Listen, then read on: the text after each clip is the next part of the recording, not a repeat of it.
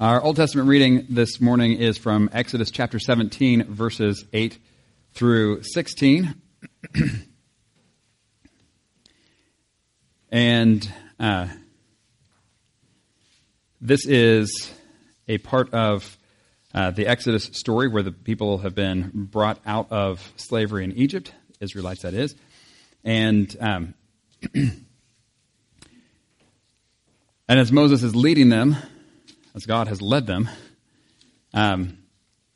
they have gone from coming through out of Egypt and through the Red Sea into wilderness, where then they have complained that there was no water to drink, and so God gave them water to drink. And then they complained that there was no bread to eat, and God gave them bread to eat. And they moved on from there, and they said, well, now we don't have water to drink again. They complained again. It's like at some point, maybe they'll learn to trust. But anyway, now they face a different challenge. And this is when some Amalekites come and attack them. What is going to happen?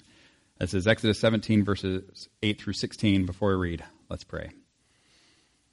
Heavenly Father, we do thank you again for this day that you have made. And God, we thank you for your word that you have given to us. And God, we do pray that you would help us this morning as we hear your word read and proclaimed. God, help us to hear your word for real, to take it in to our hearts and our lives.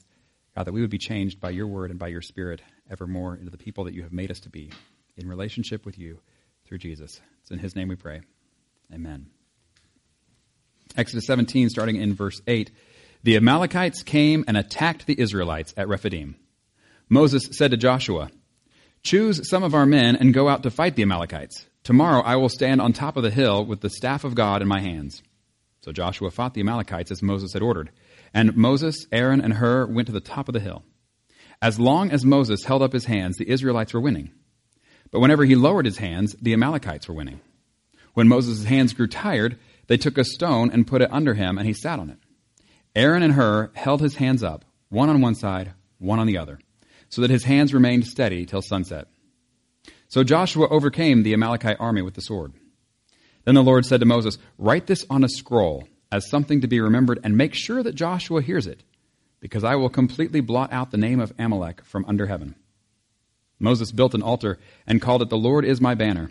He said, "Because hands were lifted up against the throne of the Lord will be at war with the Amalekites from generation to generation." Turning then to our gospel lesson, gospel reading for this morning from Luke chapter 1, verses 67 through 80. This is after John the Baptist has been born, and we have the response of his father Zechariah, who you might remember from the time he was told that his wife was going to have a baby. He did not believe it, and he was made to where he could not speak until the baby's born. Well, now the baby has been born, and the first thing that he says is that his name is John. Everybody's not quite sure how that's going to go. And then this is the next thing we have recorded that he says is responding in praise to God. This is Luke 1, starting in verse 67. His father Zechariah was filled with the Holy Spirit and prophesied, "Praise be to the Lord, the God of Israel, because he has come to his people and redeemed them. He has raised up a horn of salvation for us in the house of his servant David, as he said through his holy prophets of long ago. Salvation from our enemies and from the hand of all who hate us, to show mercy to our ancestors and to remember his holy covenant, the oath he swore to our father Abraham, to rescue us from the hand of our enemies, and to enable us to serve him without fear, in holiness and righteousness before him all our days. And you, my child, will be called a prophet of the Most High, for you will go on before the Lord to prepare the way for him, to give his people the knowledge of salvation through the forgiveness of their sins, because of the tender mercy of our God, by which the rising sun will come to us from heaven, to shine on those living in darkness and in the shadow of death, to guide our feet into the path of peace." And the child grew and became strong in spirit, and he lived in the wilderness until he appeared publicly to Israel. This is the word of the Lord. Thanks be to God. Before we even take a look at our sermon text for this morning, I want us to do just kind of think about some stuff. And what I want us to think about is if we could spot the difference between worldliness and godliness. You think you could spot the difference? I don't know if you remember those two pictures that used to be like in Highlights magazines, or I don't know if you're familiar. They've appeared a lot of other places too. It'd be two drawings that were almost the same, but then it'd be like, oh, spot the differences, and you got like 12 differences you're supposed to see between the two pictures. So at first glance, they look the same, but then once you get to looking closer, you're like, these aren't the same at all. And there are no spots on the dog, and that kind of thing. Anyway, so do you think if you were to have a picture of godliness and a picture of worldliness, that you'd be able to tell the difference? You can nod or shake. Yes, no, maybe. Do you think you could tell the difference not only with other people, but even with yourself? If you were to see a picture of your worldly, like yourself as a worldly person or yourself as a godly person, would you be able to tell the difference? Maybe. I think we would like to think so, yeah. The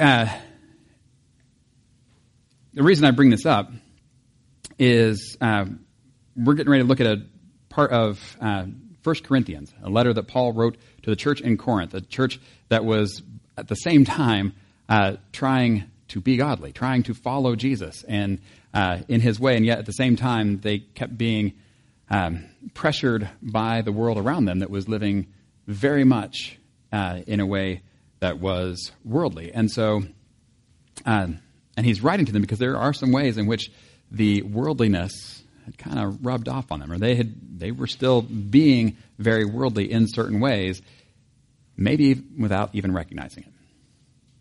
And so, bring it up for that reason, but also to see we may not be too far away from that ourselves, especially when we think about what it looks like to be godly or to be worldly, and what kinds of things we have in mind as sort of that definition of godliness, or that definition of worldliness. What does that look like? And we may be off there. And we may think that there are certain things that are very godly that in fact are very worldly. And that would be a shame, wouldn't it? I mean, think about this. How many times did Jesus interact with people who thought that they were being very godly? And he just kept pointing out, you're being very worldly. We see this again and again with his interaction with the Pharisees. Meanwhile, we have people who knew that they were very worldly. And Jesus would point that out to them, and their lives would change. And they wanted something different. So Paul writes this letter, and in chapter 3, it starts this way. It says, "Brothers and sisters, I could not address you as people who live by the Spirit, but as people who are still worldly, mere infants in Christ. I gave you milk, not solid food, for you were not ready for it, not yet ready for it. Indeed, you're still not ready. You are still worldly. For since there is jealousy and quarreling among you, are you not worldly? Are you not acting like mere humans? For when one says, I follow Paul, and another, I follow Apollos, are you not mere human beings? What, after all, is Apollos, and what is Paul? Only servants, through whom you came to believe, as the Lord has assigned to each his task. I planted the seed, Apollo watered it, but God has been making it grow. So neither the one who plants nor the one who waters is anything, but only God who makes things grow. The one who plants and the one who waters have one purpose, and they will each be rewarded according to their labor.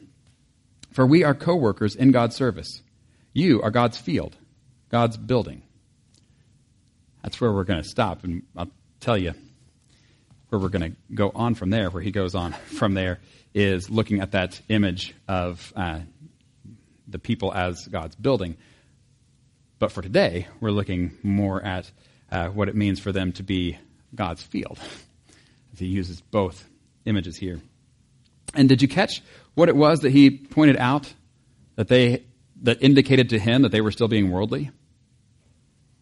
Was it the stuff that came to mind when you were evaluating what it looks like to be worldly or godly?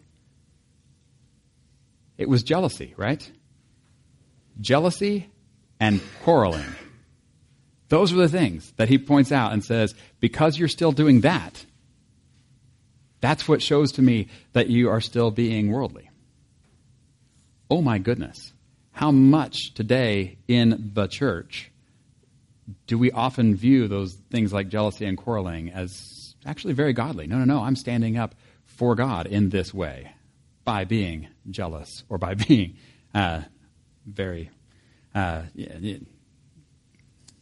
quarreling about one thing or another. And yet Paul points out those are actually indications of them living like the rest of the world. He says in Romans chapter 12, actually the start of Romans chapter 12, says, verse 2, do not conform to the pattern of this world, but be transformed by the renewing of your mind. Then you'll be able to test and approve what God's will is, his good, pleasing, and perfect will. And then he's pointed out here that what's happening with the church in Corinth is though they have come to accept Jesus, they're still like babies who have started this new life, but they haven't been growing up. They haven't been maturing.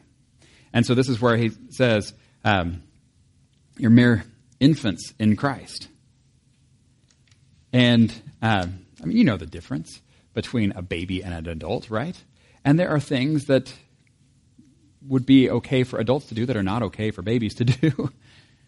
And you think about just as we develop and the different things that are appropriate. For example, can you imagine you have like a 5-year-old who has learned to ride their bike, and they are just running into, they've learned to ride their bike, we'll put it that way. They are just running into anyone and everything with their bike. But boy, they're on it. They're doing that. And then they're like, hey, so can I drive now? Can I drive your car? No, you can't.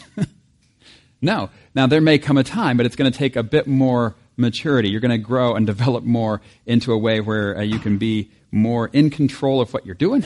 You can be more responsible. Those kinds of things. Like that comes first, then you can drive the car. And what we have with this church in Corinth, you got people who are like wanting to drive who have not demonstrated that they have any of the maturity necessary to do that. They're still acting just like the rest of the world in these certain ways. And yet, then they're trying to claim superiority over each other, and we'll get into more of that later on in this letter. And if, by the way, you're concerned that Paul only sees jealousy and quarreling as like the two marks of worldliness, and he's like doesn't see anything else as a mark of worldliness, don't worry. He'll get to some of the other things later. But these are the issues right here that needed to be addressed and dealt with this church. And the ways in which they had been conformed to the pattern of this world. Would you agree that the pattern of this world would include things like jealousy and quarreling? That's more or less what the world is like. And then if you take somebody who has been brought up in that kind of a world, and then they accept Jesus as their Lord and Savior, do you think that should change or stay the same? It should change, right?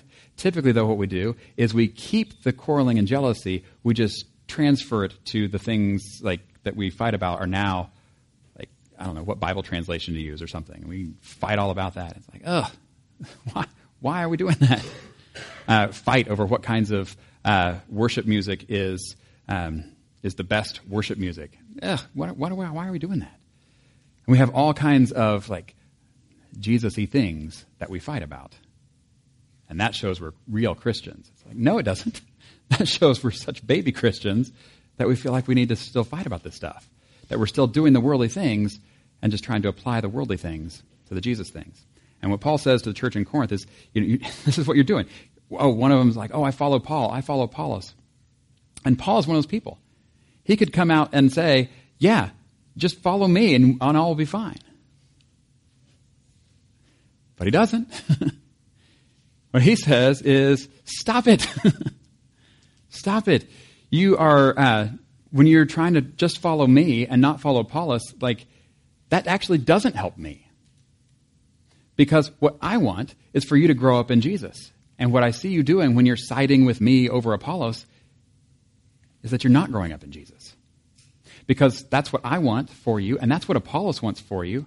We're all working together on this, and then you're dividing over that. I mean, can you imagine if you saw, and we're going with Sports Illustration here, but here's where it goes.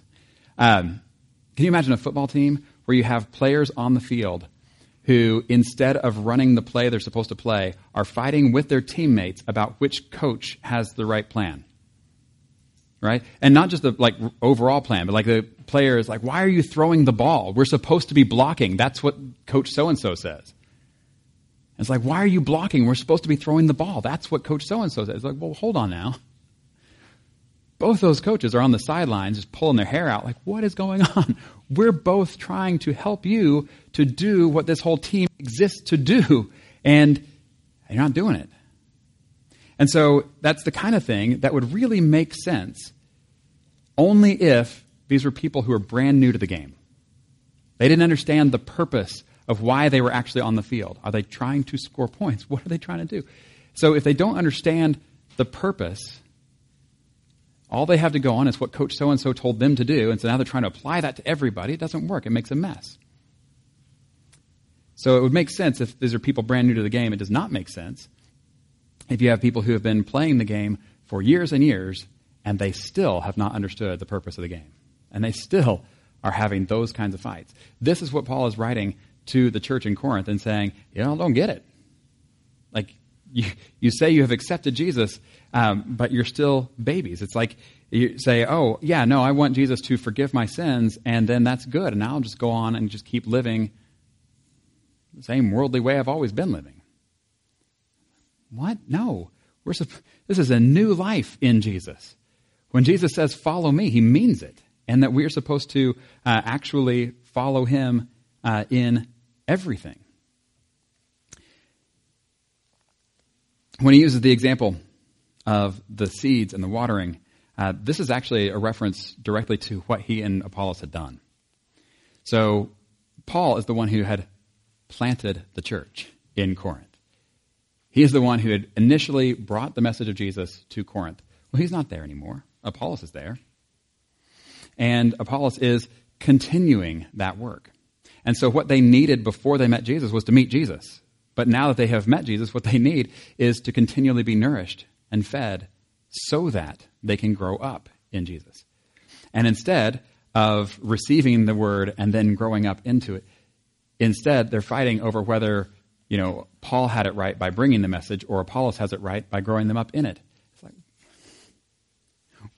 why are we fighting about these things? Is it wrong to follow Paul? No. Is it wrong to follow Apollos? No. Is it wrong to fight about it? Yes. And so what he points out is, look, you might think that you're honoring me by, I follow Paul. Paul's going to be real glad that I'm following him instead of Apollos. Paul's like, no, I'm glad about that at all. He said, in fact, what is Paul? Who am I? Who's Apollos? Who is he? We're not the focus of any of this. We're servants. That's what we are. This is what he actually says when he writes to them again later in 2 Corinthians. And he says, what we preach is not ourselves, but Jesus Christ as Lord, and ourselves as your servants for Jesus' sake. Paul says, that's who I am, and that's who Apollos is. We're both servants, and he's given us different tasks to perform, but the goal is the same. And so he says the one who plants is nothing, so neither the one who plants or the one who waters is anything, but only God who makes things grow. That is where our focus ought to be. And that the one who plants, the one who waters have one purpose. They will each be rewarded according to their own labor. For we are co-workers in God's service, and you are God's field, God's building. And you think about it. And it makes sense using the illustrations he's used that, this is one of the parables Jesus tells of people as different land that the seed falls on, right? And that, this is, I think, Matthew 13, where you have the seed that falls on the path, or the seed that falls on the rocks, or the seed that falls among thorns, or the seed that falls on the good soil. And everywhere else it falls, it dies. But where it falls on the good soil, that's where it actually grows up and produces a crop, 30, 60, 100 times what was sown. Jesus says, whoever has ears, let them hear. And this is what, this is the same kind of illustration then that Paul is using and saying, I came into Corinth spreading the seed, the message of Jesus, the Word of God. And it fell on different soil. But you guys are the ones who actually accepted it. But there were two kinds of soil in Jesus' parable. The rocky places and the thorns. And in both of those, it springs up for a little bit, but then it dies and it doesn't bear any fruit. And it's because of the worldliness that chokes it. The worldliness, the concerns of this life, the deceitfulness of wealth, or the persecutions and the difficulties that come. And so no fruit ever comes. And Paul is saying to the church in Corinth, that's not what I want for you. I want you to grow up. I want you to bear fruit. I want your life to not just be the life of a baby who has accepted the gospel message of forgiveness of sins, and then that's it. And I'll just live as a 1-year-old my whole life. No.